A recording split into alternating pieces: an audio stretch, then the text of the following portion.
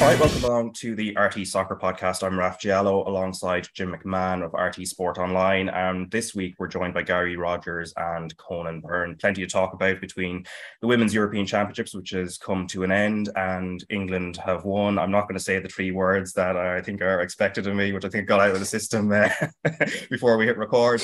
We're also going to be talking about the Irish clubs in Europe, because three are remaining now. Shamrock Rovers in the Europa League after falling out of the Champions League, and then of course Sligo Rovers, a great week for them last week, except in the FAI Cup, and then St. Pat's also making their way through, and then also we'll be previewing the Premier League season. So lads, welcome one and all. And Jim, I know you were up in Sligo at the weekend, so I'm sure the mood was brilliant other than the cup game. Yeah, it was all going well until about whatever time, coming up to 9 p.m. last night when that shock came. It was unexpected. But yeah, I mean, as people were saying, like the showgrounds, and I think, Gary, you might have been in the showgrounds last Thursday, the place was hopping. I don't think the place has hopped as much for many, many years. And certainly, as Harold Macmillan said about a week being a long time in politics, I think 2 weeks has been a long time for Sligo Rovers after the abject display against Bala. Then to come back and show the determination that they showed to get past Motherwell in the cup, and likewise with St. Pat's, for them to dig in against Mura. And I think, even though it was on penalties, but I think by and large they deservedly went through to the next round. So it was great week for the minnows of Irish football, as they've been dubbed elsewhere. So yeah.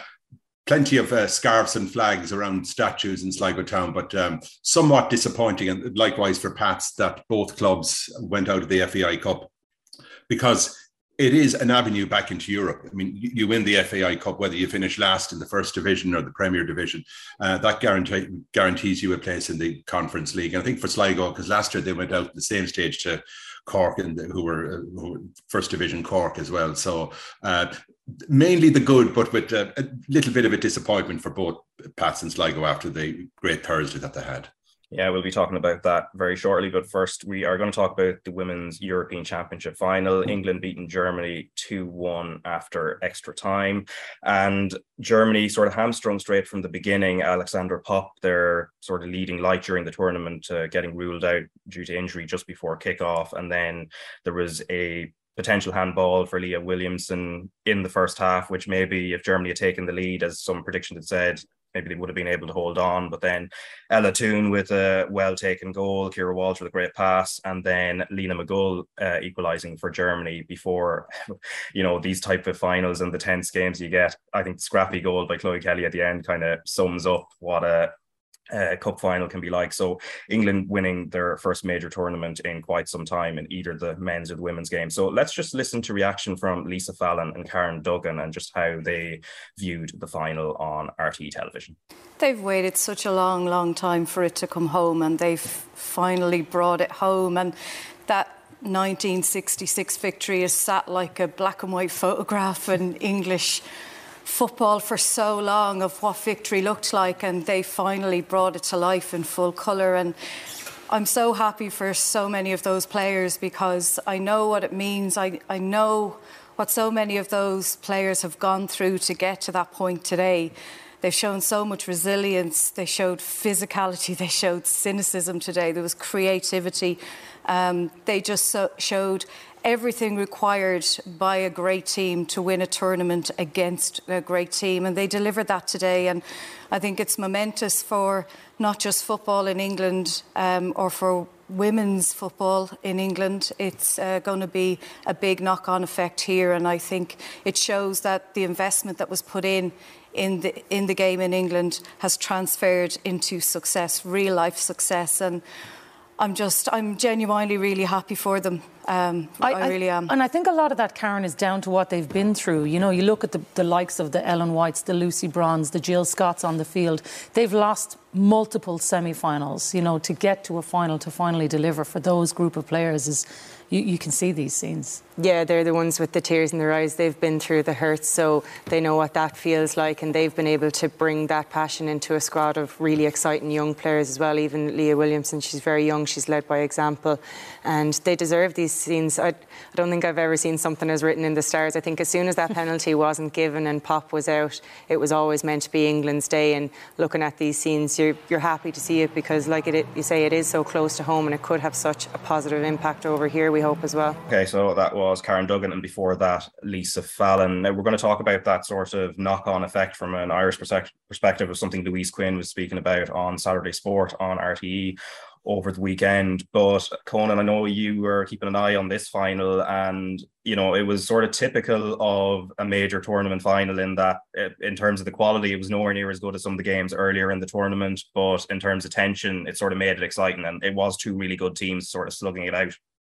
Absolutely, yeah. I sat down with my two daughters, and something that they look up to hugely throughout the tournament has been able to see role models on the football pitch. And I think on the balance of play over the course of the 120 minutes, I think England deserved to win. You talked about Ella Toon's magical finish. It was a brilliant goal, brilliant dink over the goalkeeper. But I think Sarina Wiegman deserves all the credit for the impact the substitutions made in the game. You're taking off ultimately the player of the tournament, who scored all your goals, who scored most of your goals and created most of your chances as well, for Ella Toon. And even that is a brave move in itself, considering the amount of goals and how well she's done in the tournament. And bringing on Ella Toon, and 6 minutes later she pulls off a goal like that, which was absolutely remarkable. But the camaraderie within the group as well, Raf, was evident in when they lifted the trophy. Obviously, Leah Williamson lifting the trophy, and then straight away she hands it to the senior players that were standing behind her. It's just even that as a captain and showing that leadership and togetherness within the group is so vital. And as I was talking about Sarina there, her record since she's gone in as England boss has been remarkable. Like 20 games, 18 wins, 2 draws. Scored 105 goals. So we talked, I think it was Elisa there or Karen who talked about Pop and the penalty incident being written in the stars for England. But I think you have to look at it on the whole tournament. And I think on the balance of play and over the course of all the games, I think they're fully deserving winners.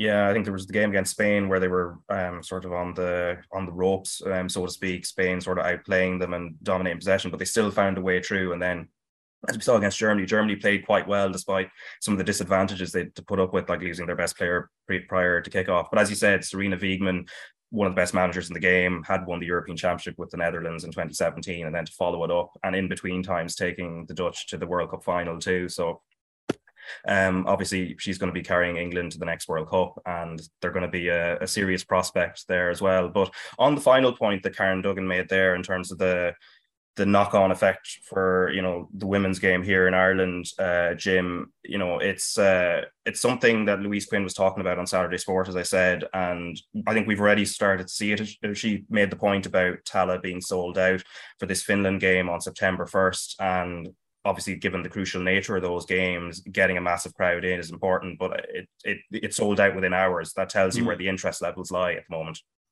Yeah, and I mean, I'm sure maybe if the game had gone on, even though I don't think it ever would have gone on in the Aviva Stadium, I'm sure the Aviva Stadium could have been, not sure whether it would have been packed, but it could be very well close to being packed. And I think the fact as well, Raf, that the World Cup itself is only just 1 year away. It's in August of next year.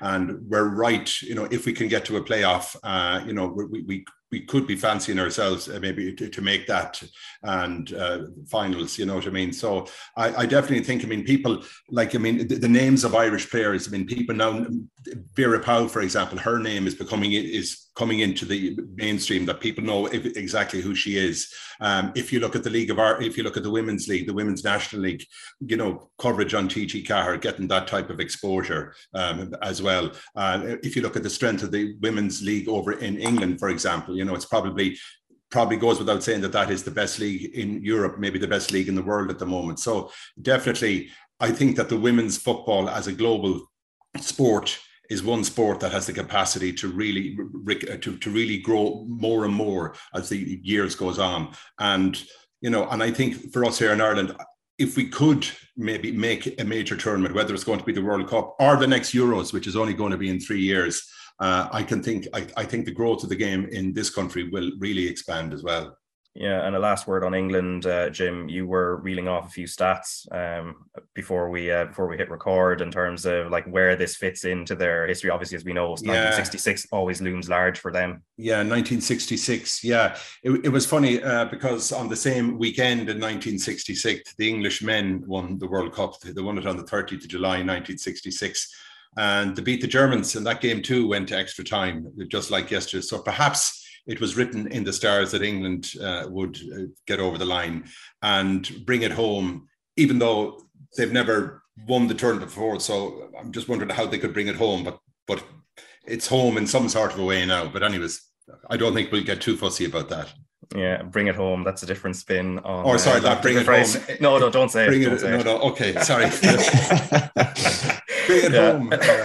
It's been said enough. But anyway, more importantly, at home here, there has been 3 clubs who have advanced in Europe. Shamrock Rovers in a very different way, obviously dropping out of the Champions League, going into the Europa League, which we'll talk about them very shortly. But I think the story of the week really was Sligo Rovers. They'd gone away the previous week and won 1-0 at Motherwell, and then the challenge was how were they going to.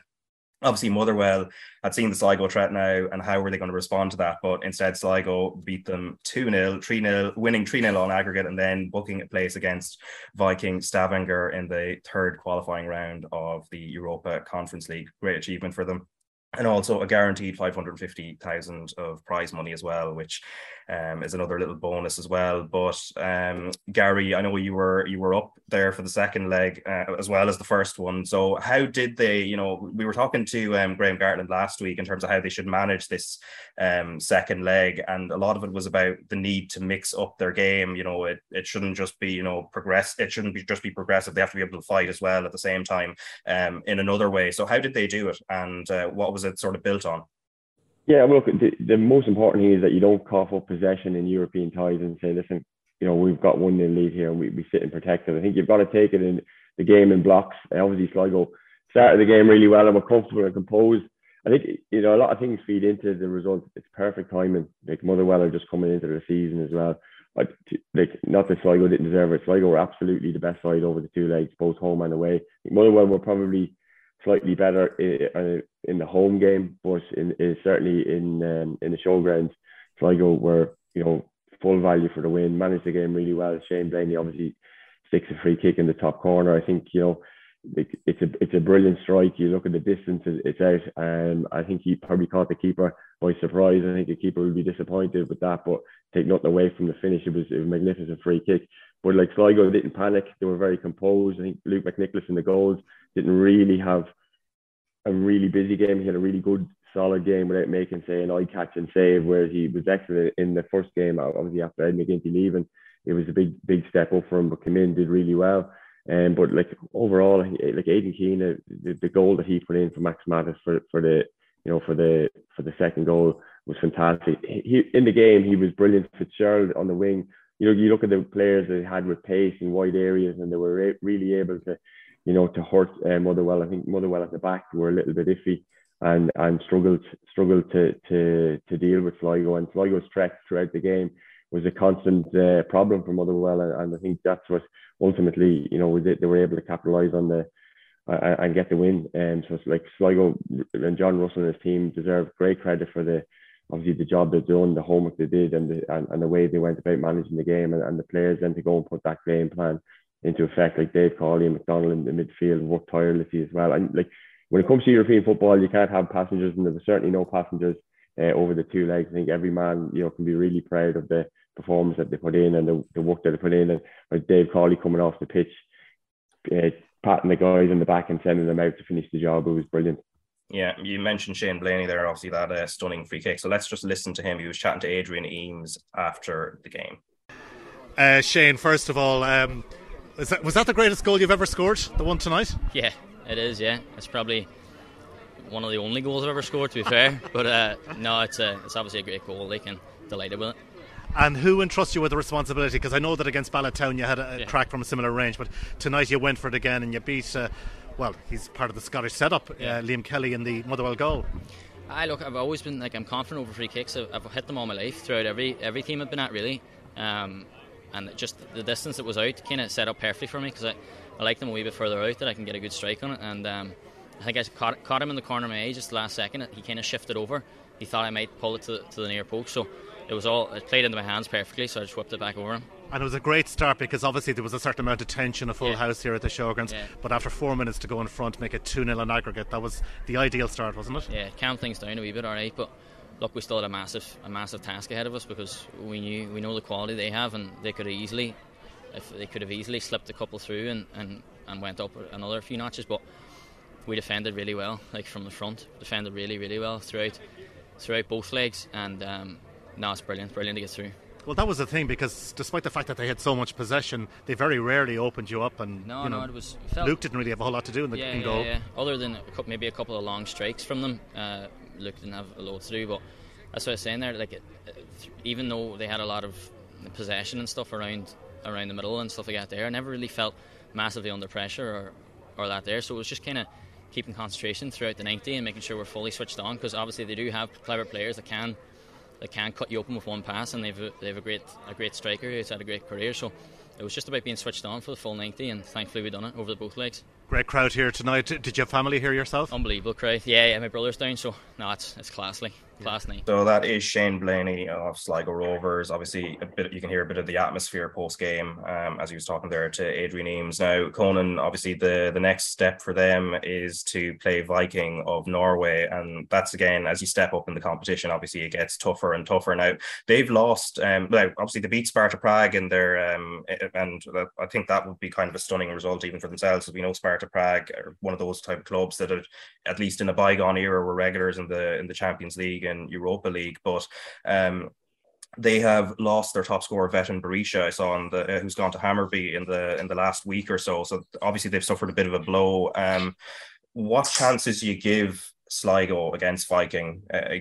We don't get to see the likes of Viking every week, but it'll be intriguing to see how they get on. Yeah, I think if a Sligo Rovers fan is looking at the Norwegian League and sees them sitting fifth, they might get their hopes up a little bit more than they should. They're 3 points off Bodo Glimt, who obviously destroyed Linfield last week, 8-0, albeit Kirk Miller being sent off after 20 minutes or so. And do I think Linfield would beat Sligo Rovers? Probably. So that just goes to show the quality that the Norwegian League has. And Viking are a very, very good side. As you said there, Berisha's been sold to Hammarby in Sweden. He scored 8 goals and 4 assists already this season. So that's a plus for Sligo Rovers. But they have Zlatko Tripic, very good creative midfielder, can score goals, and he's probably the one to look out for more than most. So yeah, it's a complete step up from Motherwell. But as Gary will probably say, when you have a packed showgrounds, and it's the old cliche of the 12th man, they certainly act like that. So it's very, very important that the Sligo Rovers fans get behind the team, both home and away. And European form, domestic form goes out the window when you play in Europe. And as we can see over the weekend there, it's very evident of that. Players raise their game 10, 15, 20% when it comes to these European games. And you just have to go out and be compact and make sure that you don't concede early. I think that would be vital over the course of the 2 games. And after the first game, to make sure that you have some sort of result to come back to. We saw Shamrock Rovers obviously conceding that late goal against Ludogorets to make it 3-0 over in Bulgaria.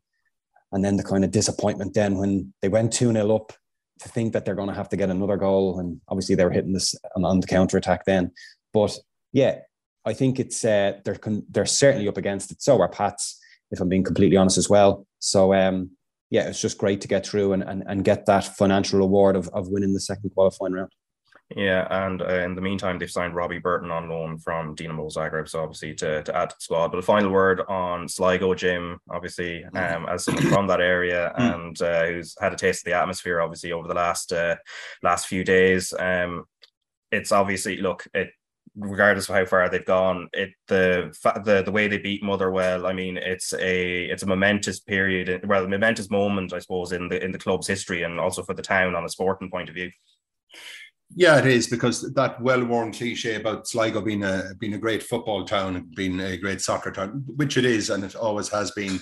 I think, Sligo, I don't think this is the first time that they've gone to the second round or past the second round stage of a competition in Europe.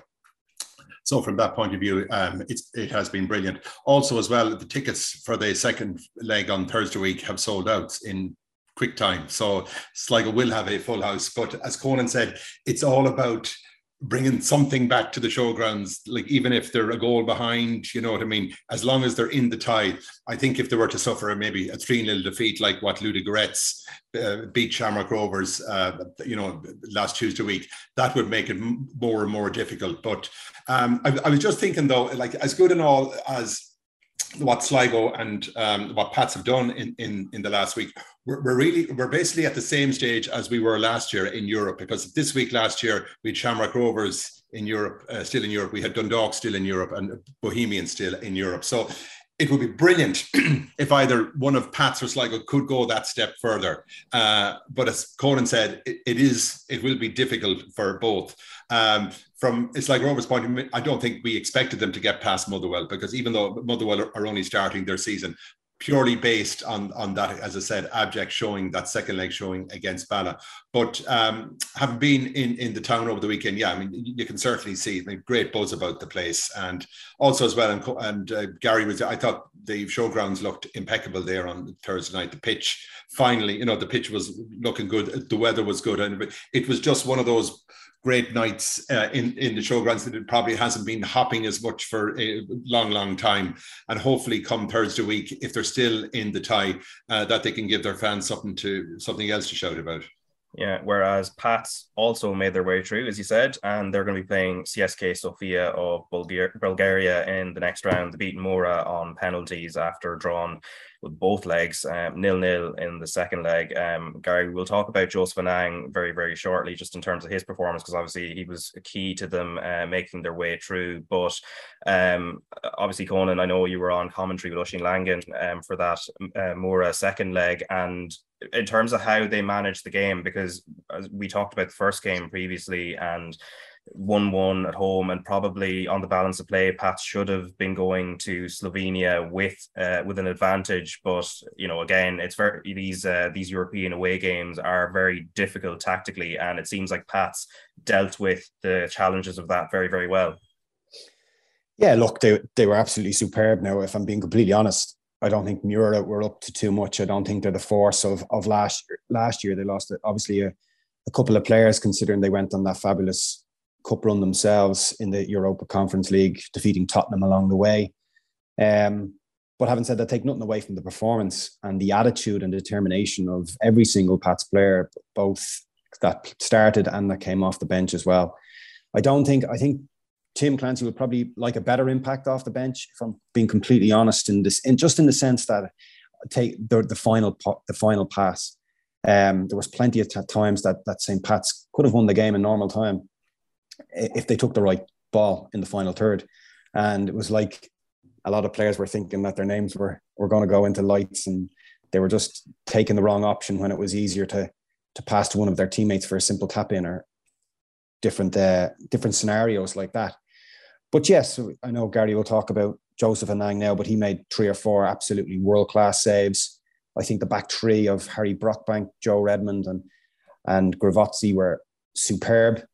Jamie Lennon as well, he broke his foot back in March. He came back in for his first start since then and played 60 minutes. Did excellent. Tice Timmermans come on his place and didn't put a foot wrong either.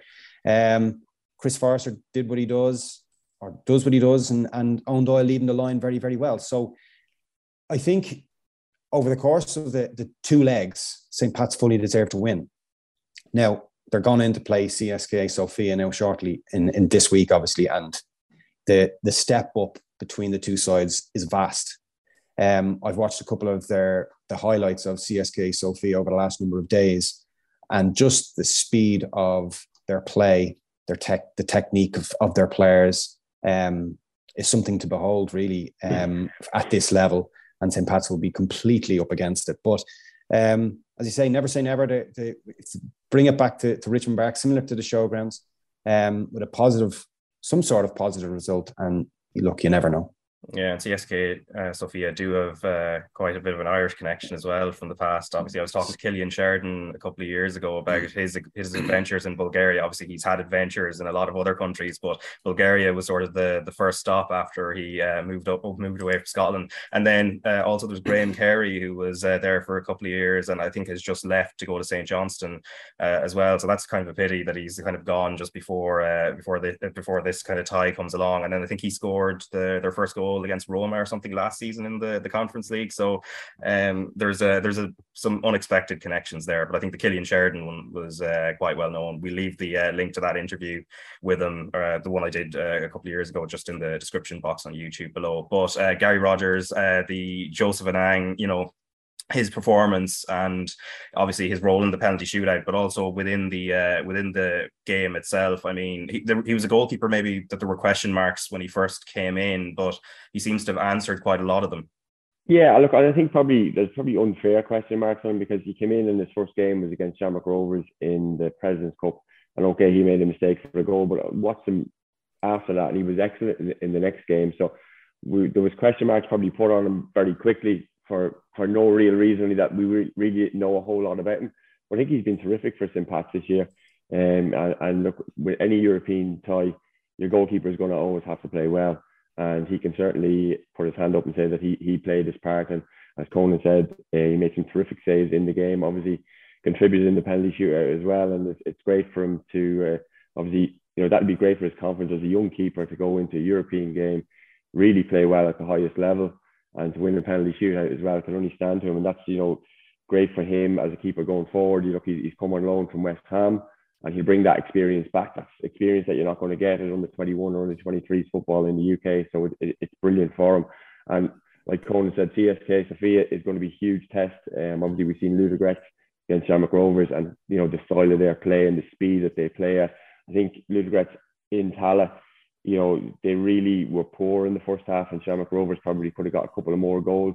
But over there, they were exceptional. They moved the ball really, really quickly, and a lot of their players, you could see the pace of their movement, but also the speed of their passes. And they were within in their home tie, they were excellent. So you'd be expecting a similar sort of quality from Sofia in this tie. And like Conan says, it's going to be a tough ask, but I wouldn't underestimate the what St. Pat's did against Mura. Obviously, a team that was in the Conference League last year.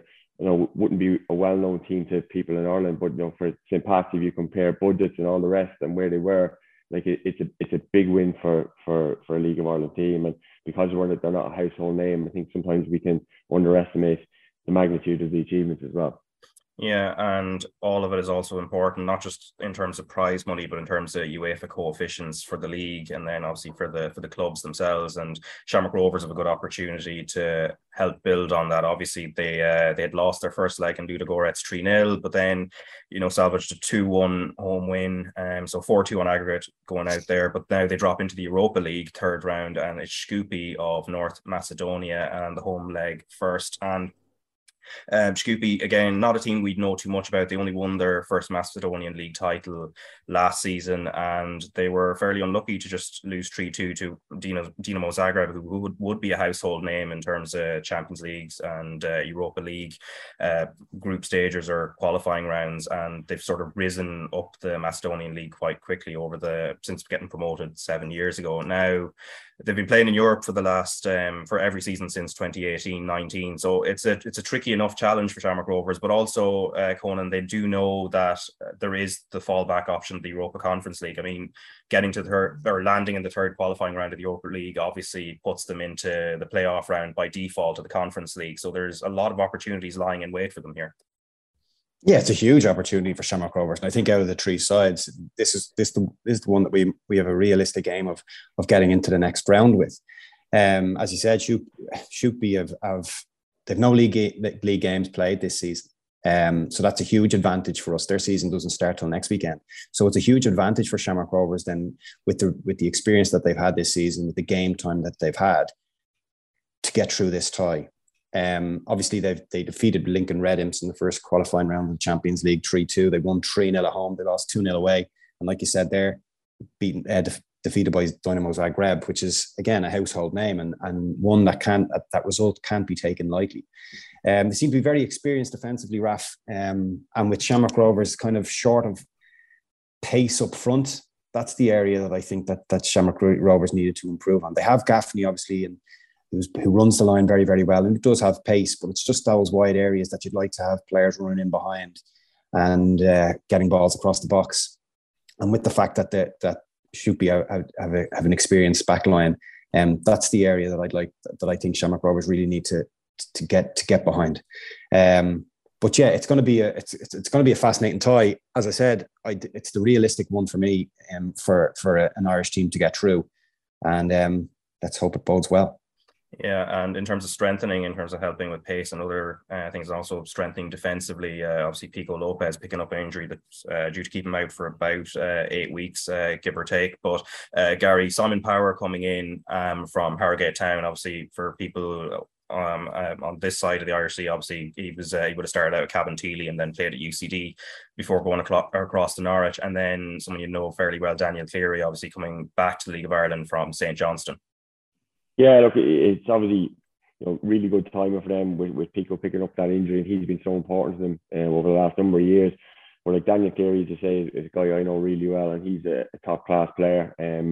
Has massive experience for a man so young. He would have played Europa League group stages. So these players coming in, obviously it has to come in and hit the ground running. Dan obviously played at the weekend, so did Simon. So they've got a bit of time with the squad, and it'd be just interesting to see will they stay, who will start possibly in the Champions League game during the week. So, but like I think that the signings that they brought in are excellent, and will only add to the squad. Obviously, look, it's a pity that Pico is out because he's been excellent for them, and he's been his experience and being away playing international football, and he's really grown into a leader at the back for Shamrock Rovers. But look, there's great experience there. You've got like Sean Gannon, Ronan Finn, Sean Hoare, all these guys really experienced European footballers at this stage, and all have a number of games. So it's about being able to manage the game, and I think they will see this as a really good opportunity, to progress. Like that the fact that they're not in season, that hurts you. Like it would have hurt Motherwell last week as well, and it's one of the reasons why our teams have been so good in Europe over the years.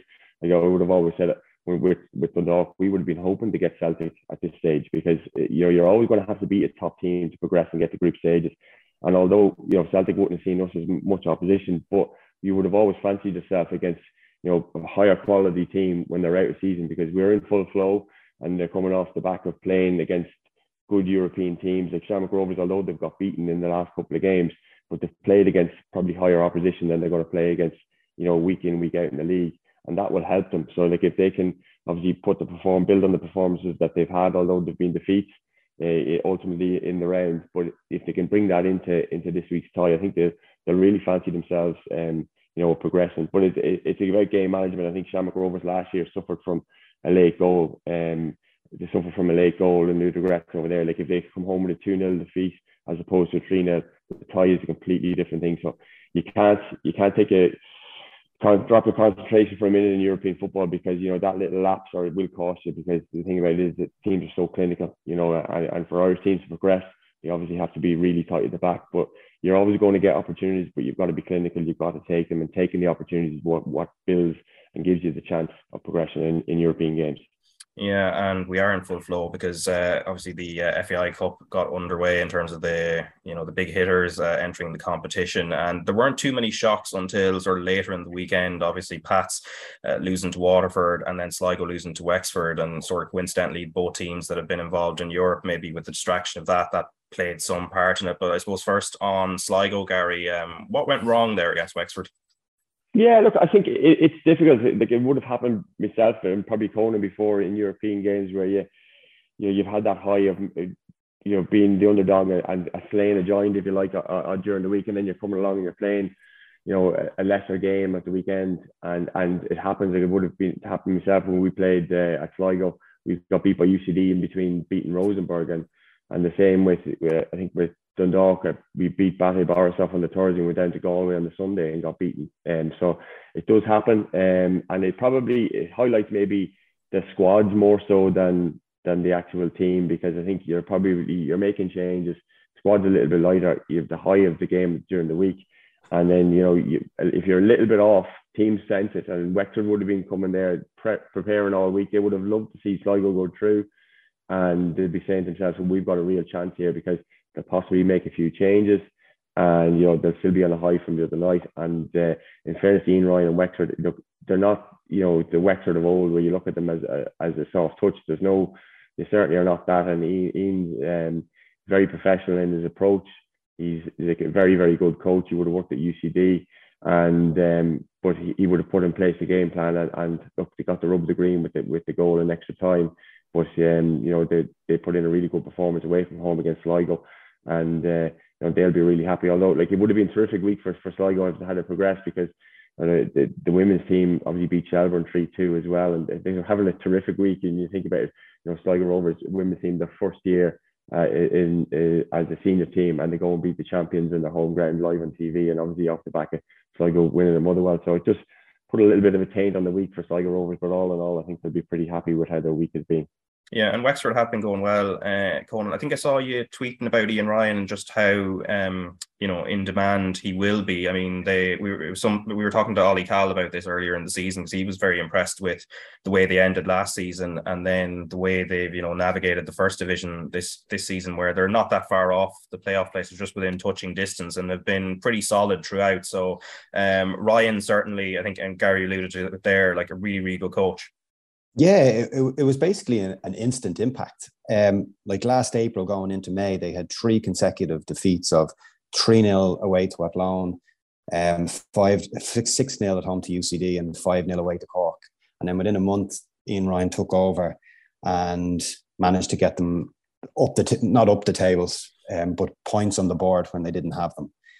Obviously, then he went into pre-season, had his own stamp on things. And we've got to remember that Ian is obviously with UCD. He was manager of the Leinster schools team as well. So he has a good idea and a good range of players, of availability and people that want to come and play for him. So he's a good knowledge of young players around Ireland. And he was managed to handpick some of those, bring them down. He brought in some good experienced players, the likes of Dinny Corcoran, Conor Davis, Aaron Dobbs, that have Premier Division experience as well. Conor Crowley in midfield has been very, very good. But the young players, the likes of Harry Groom, who plays centre of the park, very technical, really good player, talking to some opposition players that have played against Wexford, they've been very, very impressed with him. So I think he's done a fantastic job for Wexford. And the fact that they're just so close to getting that playoff position now. The defeat to Sligo, as Gary said, the game plan was put in place.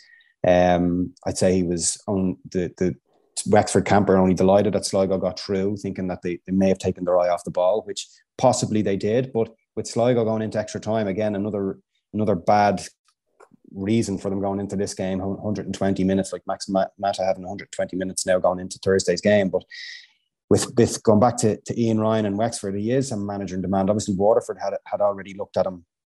I think that came out in media circles a couple of months back. But if he continues to do what he's doing, he's very popular among his, when he was doing his pro license, the people that were working around him at that time were very impressed with his work and with his knowledge of the game and how he looks at things. He's brought in Lorcan Fitzgerald as well, another serial winner. So it's all bodes well for Wexford, but it's very important that they hold on to him as long as they can, because I do see people coming in for him for sure. Yeah, and yeah, as I said, also, Raf, just also, I think it's worth mentioning as well, they at the heart of the Wexford defence last night, Joe Manley, he seemed to be blocking and heading and kicking everything away, and I think he picked up a bad injury near the end, but if he had went off, Wexford would have been down to 10 men because they had used up all their subs at that point. But so he stayed on the pitch as a kind of a presence there on the edge of the box as the last few minutes ticked away. So I think he, don't know whether he got man of the match, but he certainly was a towering influence last night for Wexford. Yeah, and Waterford, as you said, Conan, had looked at Ian Ryan, but their form, their form and has sort of, they were in really good form, and then sort of they've had a little drop off. But then obviously beating Pats in the cup is a sort of a welcome boost for them. So what happened here for Pats? I think just the European hangover again. Again, I put up a similar tweet yesterday, just going through the games over the last number of weeks where clubs have played in Europe and then gone back to the domestic matters, and they haven't picked up results. Obviously, Sligo, after being beaten by Ballatown, UCD went down to the showgrounds and beat them 2-0. Shamrock Rovers drew at home to Drogheda after the Ludogorets game, and Pats then today, or yesterday, should I say, where they were beaten at home 3-2. And yeah, you could talk about the changes of play, because they changed formation back to their usual shape yesterday against Waterford. They had gone 3 with a box in midfield in Europe against NS Muras, but they went back to their 4-3-3 formation yesterday. And what kind of bugs me more than most is that these players that haven't got game time are given the opportunity in these games to put themselves in not even for the club to participate in Europe the following week in games, but put themselves in the shop window. And some of them just don't grasp the opportunity at all. I was watching a game on Friday, Shells against Bray, and there was a player that came off the bench. I don't want to name him, but he came off the bench, hadn't been playing in months. And he goes through and he tries to just a little clever chip over the keeper, where I know if I was a manager in the touchline, I was like, I don't know if I could trust you bringing on to a game at 1-1, and then that situation happens again, and you're not going to try that same technique.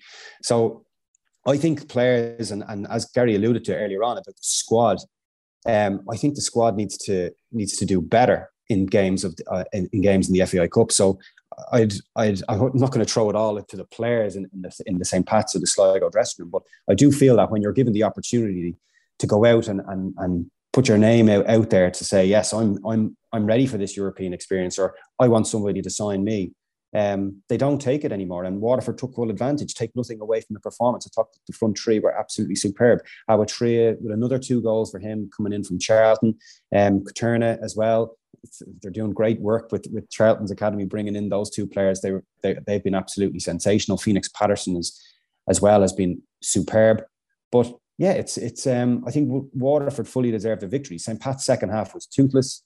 They were really, really poor. They didn't have they had a lot of the ball, but they just didn't create as many chances as Tim Clancy would like. And ultimately, he'd be very disappointed, because it's a momentum killer for both sides. When you look at it, given the success and within the fans as well, like St. Pat's, they love a good cup run. They love the FAI Cup. When we won the league in 2013 at St. Pat's, it was like, yeah, that's grand, but we prefer the FAI Cup. And the fact that they're holders as well, and they go out with a whimper yesterday, it's disappointing. So they need to pick themselves back up now, heading to Bulgaria on Thursday. Yeah, and Derry City will be looking at the cup with, they'll be looking at it as a potential opportunity for them. Now, they started very, very well, beating Oliver Bond Celtic 7-0. Michael Duffy, obviously continuing his return. I think he'd returned against Riga in the second leg and featured against them as well. And then Declan Glass, a relative newcomer as well, among the goals. And they have also loaned out Maddie Smith to Shelburne as well. So we might just talk about transfers here, because there's a little bit of movement in terms of loans and different things happening. So Gary, just from a Dundalk point of view, then Robbie McCourt arriving in from Sligo, sort of fill in at left back, and then they've also brought in Runar Hauge from on loan from Hibs, so he's a Norwegian winger. And then also at the back, Mark Connolly not staying is another blow for them, because their defensive record's been pretty good. Like a lot of moving parts here, but from a Dundalk point of view first, in terms of the movement. Yeah, look, I think Dundalk, obviously, with Mark Connolly leaving, who has been excellent for them, Robbie McCourt coming in. I'm actually surprised that Robbie McCourt's coming in, but probably just it's nearly tribute to how well Paddy Kirk has done at Sligo Rovers, because Robbie McCourt was excellent for Sligo Rovers last year. So he comes in, he can play left side centre back, or he can play left back as well.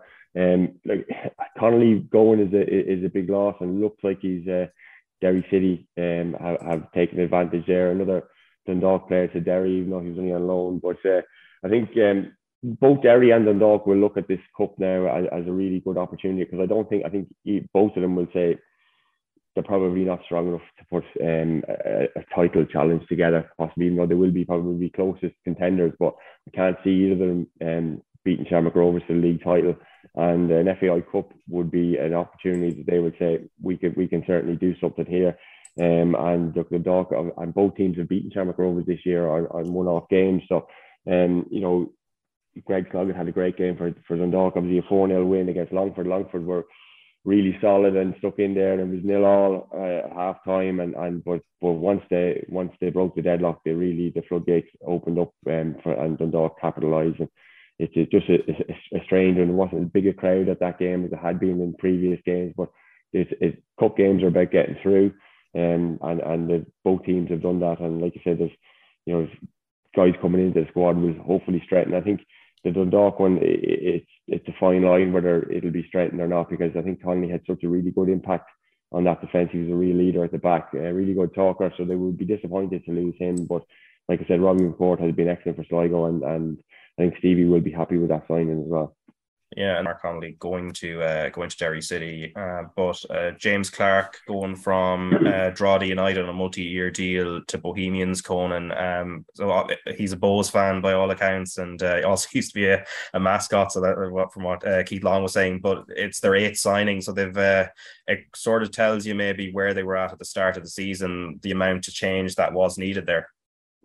Yeah, and I think everybody noticed that, and we're talking about it, including in media circles and fans and everything. So I think it was only a matter of time, and I'm sure he couldn't wait for the transfer window to open to make these signings. Like John O'Sullivan coming in as well from League Two, which was a huge positive signing in terms of leadership, which they were lacking massively in the opening couple of months of the season. But you mentioned James Clark. He's a wonderful talent.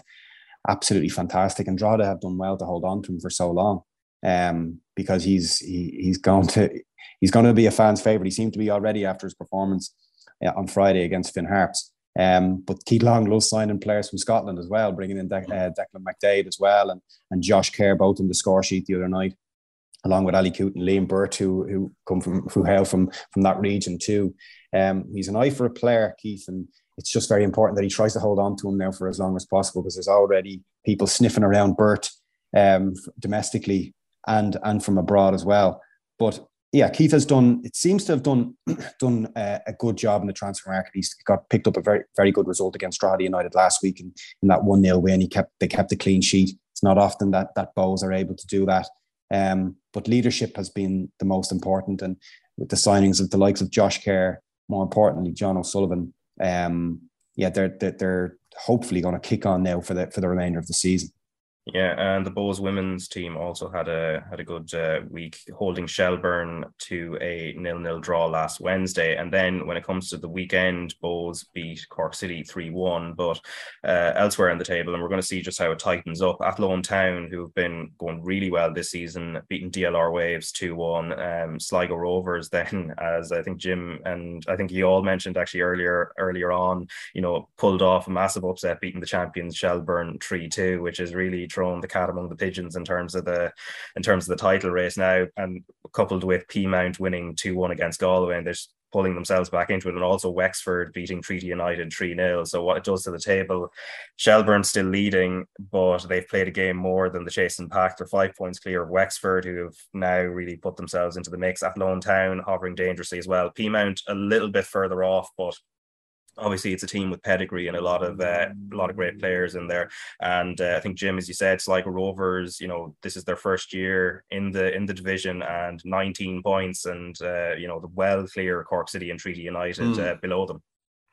Yeah, I mean, at the start of the year, Sligo came into the league. I think people were hoping that they would acquit themselves well, maybe, avoid, being down at the basement. And as you say, they're pretty well clear of the basement at the moment. Having flicked on Saturday, watching the TG Cahir coverage, I think they were 2-0 down after 20 minutes, but they certainly roared back into the game. Emma Doherty, there's a great Donegal connection there at the moment. She scored twice. after that. And I thought the winning goal, classic long punt through and long ball in, and then a chip over the keeper. Just a pity as well. I mean, I think the crowd was small at it again. So like we were talking earlier about women's football, that's hopefully the attendance figures, are something that will increase as we go through the next couple of seasons as well. But it certainly does breathe life back into the top of the table as well. I think with Athlone and Wexford, 5-6 points now behind Shelbourne, but they do have a game in hand. So with 8-9 games to go, hopefully we'll get a thrilling finish to the league. Yeah, and also the notable subplot of that Sligo Rovers Shelbourne game, of course, was Heather O'Reilly, who World Cup winner and Olympic champion as well, many times with the United States. So one of the great players of recent times, but has been retired for 3 years, and then she rocks up at Shelbourne sort of out of nowhere last week. Now she was talking to Marie Crowe just after making the decision. So let's just listen to her here. There's a nice little Arsene Wenger impression in there as well. A few weeks ago, I played in a charity match called Soccer Aid in London, and Arsene Wenger was my manager, and he said, "Heather, you are still a very good player. You should play." I said, "Thanks, Arsene." I never played Champions League football. I always dreamed of it. O'Reilly, who has 3 Olympic gold medals, made contact with Shelbourne and the move was arranged. Although she hasn't played for a team in a while, the former Arsenal star feels she still has something to offer. It's no secret that I have been away from the game in a formal capacity for a number of years. I'm 37 years old. I just had 2 kids. So those are all the obvious things. Maybe not so obvious is that I do play quite a bit. These first couple weeks I'll be working with Noel to make sure that I'm gradually getting touches back on the ball. Meanwhile, Shelbourne manager Noel King is delighted with his new signing and believes that the arrival of O'Reilly will offer a huge boost to the league as a whole. This is another huge step forward for the club. It'll give it a little bit more profile and hopefully develop things from this in the future. Okay, so that is Heather O'Reilly, obviously US legend, and then Noel King there, Shelbourne manager. But Jim, in terms of what that does for the league, obviously, she's been out of the game for 3 years, and then obviously Arsene Wenger, and she did I think bonus points for the second impression, just throw in stuff like we played with the handbrake on and I didn't see it, and I think that would be a more perfect sort of impression. But in the overall sense, on a serious point, in terms of her arrival and what it does for the league and the profile, it's obviously good to see some of the greats of the game coming over, because it does add a little bit more interest. Oh, it does. And I think her aim is to play Champions League football, and she's going to get that chance in a couple of weeks' time. Hopefully she'll make some impact, because even if you go back to the men's league down through the years, back in the day when we've had the likes of Trevor Brooking coming over for a couple of games, or George Best playing. So hopefully, she's 37, but obviously, talent is there. And hopefully once she gets, I think she did come on late on up in the showgrounds at the weekend. So yeah, definitely. It does add to the luster of the league here, having somebody of her talent coming back, and it's just one of those good news stories as well for the women's league here. And yeah, I think she might just have to work a little bit more on the Arsene Wenger, get the kind of little bit more on that impression, but, good start. Yeah, Stephanie Roach, Rafi, she's not the only one now with a Puskas nominee playing in the Women's National League. All right. Oh, yes. Yeah. But as she alluded to, the Champions League, they've got... So the way it works, it's a 4-team sort of group, but it's sort of semi-finals and you get to a final. So Shells have got ZNK Pomorje of Slovenia on the 18th of August, and then hopefully from there they get into the decider then and into the second kind of qualifying bracket of it. But then elsewhere in terms of transfers, there's Amber Barrett, who is staying in Germany but has signed for FFC Turbin Potsdam. She used to play for Cologne previously, and Niamh Farrelly also heading to Parma. So that's some of the transfer news on that front. But we're coming to near enough to the end, so we might just talk about the Premier League. We'll just squeeze that in at the very end. The Community Shield on Saturday kind of just reminded me again that season is coming very, very closely. I thought I might need another couple of weeks of a break from the Premier League, but Gary, in terms of the top end, obviously you can't read too much into a Community Shield game, even though it seems like a lot of people were writing off Erling Haaland just because he missed a bit of a sitter, but obviously he's going to go on probably and score 20-25 goals a season. But at the top end, do you really see anybody challenging the top two at this when the season kicks off? Yeah, it's sad to say, but probably not. I think that the top two teams are so good. Like, you're expecting Man United and Arsenal and Spurs and all these teams to start, and Chelsea putting better, I suppose, runs together. Like, and the quality in the Premier League is it's frightening. And you think of the top two and the players that they have and the players that they've brought in, like the likes of Darwin and Haaland coming in to already probably two of the best teams in the world. So, like, it's hard to bridge that gap, and it certainly won't bridge it, I don't think, in one season. It'll take, a couple of transfer windows and possibly a couple of seasons and then you're looking for one of them teams to drop off. But how they've behaved in the transfer window in terms of like Klopp and his signings and the value that he's been able to get, and the players that he's been able to bring in, but not only just bring them in, but make them better. Like, he's bringing in top class players and improving them. So it's for me, I still couldn't see outside. Like, I couldn't call which one of them will win it, because it's so tight and it's so finely balanced. But I think it'd be very hard to look outside Liverpool and Manchester City. And Conan, when we look at the chasing pack, so Arsenal seem to have done some really good business in terms of Gabriel Jesus being the most high-profile one, but also Zinchenko, a very versatile player. Chelsea bring in Raheem Sterling, but then I think even possibly more importantly at the back, Koulibaly, has been a star defender in Serie A for Napoli for a long time. And then, Spurs with Antonio Conte, seemingly the business they've done, not just Richarlison up front, but just sort of widening out the rest of the squad seems to be impressive. And then we come to Manchester United, who I think I don't know what to expect from them at all. I mean, they did bring in Lisandro Martinez, who Erik ten Hag will know very well. But then at the other end of things, you're looking at Cristiano Ronaldo, and won't he stay, or what's the story there? And I don't know, do you look at them maybe as sort of the weakest of the chasing pack just on paper? Obviously they could catch up in terms of the tactical side of the game, which is, I think, something that has been missing for them. Yeah, I do. I think the other people around them, the likes of what you've mentioned there, Chelsea and Arsenal and Spurs, have all strengthened. I've been very impressed with Spurs' 6 summer signings. I think Spence is going to be really exciting. Whether he takes up Matt Doherty's position, though, is something that we'll have to watch very, very closely. But with Ten Hag at Manchester United, I think the drama of getting De Jong into the side before the season kicks off has kind of hampered his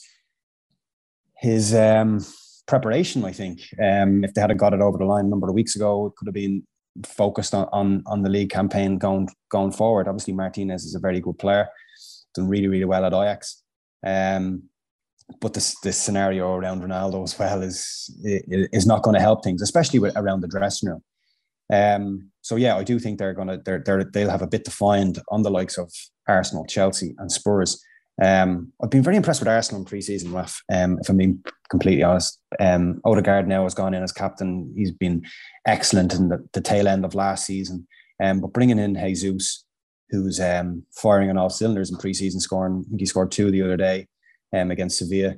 Sakho's doing well. The combination between those two have been really impressive. And bringing in Zinchenko as well, because you have that Kieran Tierney situation, who is a fantastic left back, but is injury prone. Yeah. So you have Zinchenko that can play there at left back, but probably prefers playing in central midfield. And then you have Xhaka, who gets suspended half the season anyway. So you can mix and match the two players in those positions. So it's clever dealings by Arteta. But yeah, I think if I'm looking at, I think Arsenal will be the ones with most improvement. But as Gary says, there's still a lot to find between themselves and Liverpool and Man City. Yeah, and then at the other end, Gary, obviously it'll be intriguing to watch Newcastle, who will probably push closer to that. They won't be in the top 6, I don't think, but they'll be pushing closer to it, obviously, with all the financial advantages that they've suddenly discovered over the last year or so. But Everton is something that intrigues me down at the other end of the table. I was just reading a lot of the fan previews and that they have on The Guardian, and the vast majority have first to get sacked. It was just like Frank Lampard. You go through the entire league. Now, he did well to actually keep them up because they were in a bit of a mess after starting the season with Rafa Benitez. But on my notes here, I have relegation fodder, which is basically the new clubs, Forest, Fulham and Bournemouth, plus Everton, and then you can probably throw in Leeds as well there. So how do you see that playing out? Because there's a lot of clubs that can get dragged back in there. Maybe Everton, especially losing Richarlison and haven't really strengthened. And then you've got the three, it's always tough for the three clubs that come up, and we don't know what to expect from any of them. Yeah, well, look, that's the thing. It's one of those things. You got clubs that come up, and of the three that come up, there's always one nearly that surprises you and that kicks on and has a really good season. But you're rightly so. You should be. I think if Frank Lampard uses any sort of motivation, he puts all the predictions in his office and tried to prove people wrong. But you would worry for Everton. They just stayed up last season by the skin of their teeth, and if anything, they look to be weak and not strengthening. So. And in the Premier League, you can't afford to do that. You've always got to be adding to the group and keeping your best players, not losing them, and then adding quality around it. So you would be worried. I know my dad's a big Everton supporter, so I'm sure he'll be worried about it as well. But look, it's of them teams. I would say probably Everton will be in that mix. You look at Forest and they're making signings and bringing players in. So it's obviously we'll be keeping a keen eye on Bournemouth with Mark Travers playing in goals, and we're kind of lucky that we've Travers and Bazunu probably playing. Will look like they will start the season as first choice goalkeepers for Premier League clubs, and Kevin Keller obviously still at Liverpool. So there's an interesting angle for the goalkeepers coming through, and Newcastle, I can see them knocking on the door of the fringe of possibly Europe. They seem to be going well in pre-season, and Eddie Howe is a very astute manager. I think, we probably forget how good a job he did at Bournemouth between bringing them up, maintaining your Premier League status and stuff like that. He is kept in very, very high regard. So I think Newcastle will be one that, it's going to take a couple of transfer windows, but the building blocks are in place and they've got a really top class manager there. So it will be interesting view, and the Premier League is where it's all at. Everyone's focus. It's the best league in the world, really, for my money. I think for most people around the world, it's you look at where they're watching from everywhere. So there's lots of stuff going on. Obviously, you'd like it to be a little bit more competitive at the top, but the battles over the last few years, it hasn't been a foregone conclusion. And the battle at the bottom is as interesting as the battle at the top as well. So from top to bottom, it'll be interesting viewing the whole way through. Yeah, Brighton point of view, obviously watching Shane Duffy will be of interest given, the Irish side of things. But Aaron Connolly, of course, won't be there because he's, as we said, we spoke about, I think, a couple of weeks ago, obviously he's gone to Venezia on loan, which is an interesting move. But in the meantime, he was talking to Irish Football Fan TV's Paul Nealon, and it was a really interesting interview. A couple of weeks ago, we were talking about how would he adapt away from England, because it kind of felt like he needed to move away from there. And he did outline, some of the issues he was dealing with. And just to pull out one quote from it, he said, "A lot of people know why I haven't kicked on, and I know myself. That's why this move to Italy was vital, just to get away from the circle. I was back in England. I need a fresh start." That sort of comment about the circle he was in England, that's sort of intriguing, Conan, I suppose, in light of what we were talking about a couple of weeks ago. And anybody who actually does want to find that interview, Paul Nealon has it up on the Irish Football Fan TV social media channels and on YouTube. It's a really interesting watch. I think they've an interview with Gavin Bazunu there as well.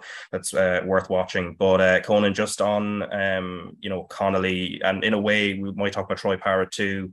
Obviously he's on another loan now to Preston, higher up in the Championship compared to where he was MK Dons last season. But it's just interesting, a couple of players who publicly have talked about, sort of the flick or the switch flicking, and kind of realizing it's a very short career and you need to kind of, I suppose you kind of have to nail down the professional side of the game to really push yourselves on, because as we've seen from an Ireland point of view, there's always rivals coming from your spot and taking your place in the squad.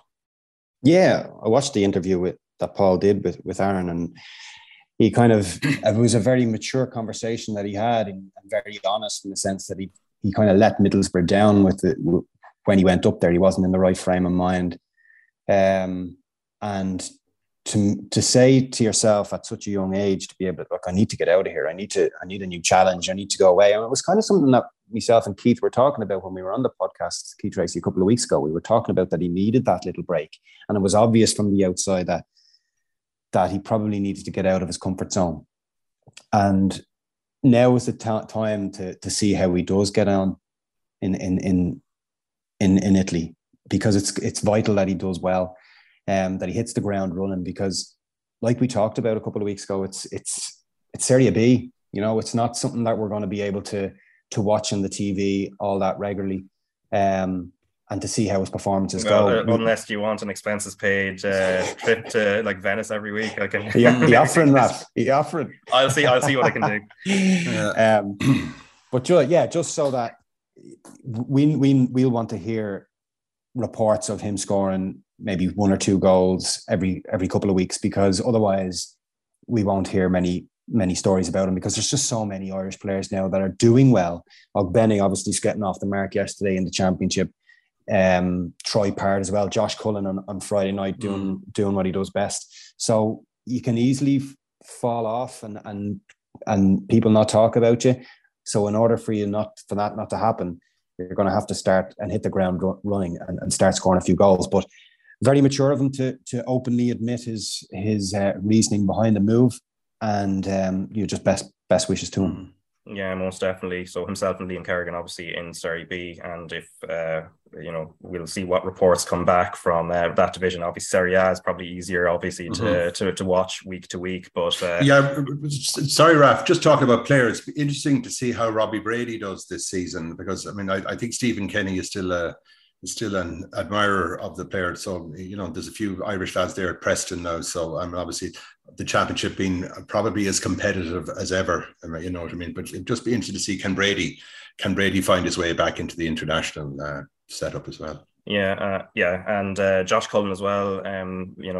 As mentioned there by Conan, it was brilliant. Like, I watched a good bit of that Burnley game on Friday night against Huddersfield. He was brilliant in that sort of quarterback role in front of the defence, and then just sort of hanging back. But also Dara Costello was worth watching. Obviously Limerick native, would have started out Galway United, still only 19, was on the bench when Jackson was in charge of Burnley, just when they fell out of the Premier League. But now he's made his first team debut, so he's another one to watch. And just sort of what Aaron Connolly said about potentially being the forgotten man, there's always new players coming through, potentially taking place. So Burnley would be worth watching as well. Obviously Luke McNally was on the bench for them too, so we'll see how he develops after his move earlier this summer. But elsewhere, before we go, Dalymount Park, obviously there was a bit of an update in terms of the redevelopment plans over there. Obviously rising costs, as we know, with inflation and everything else.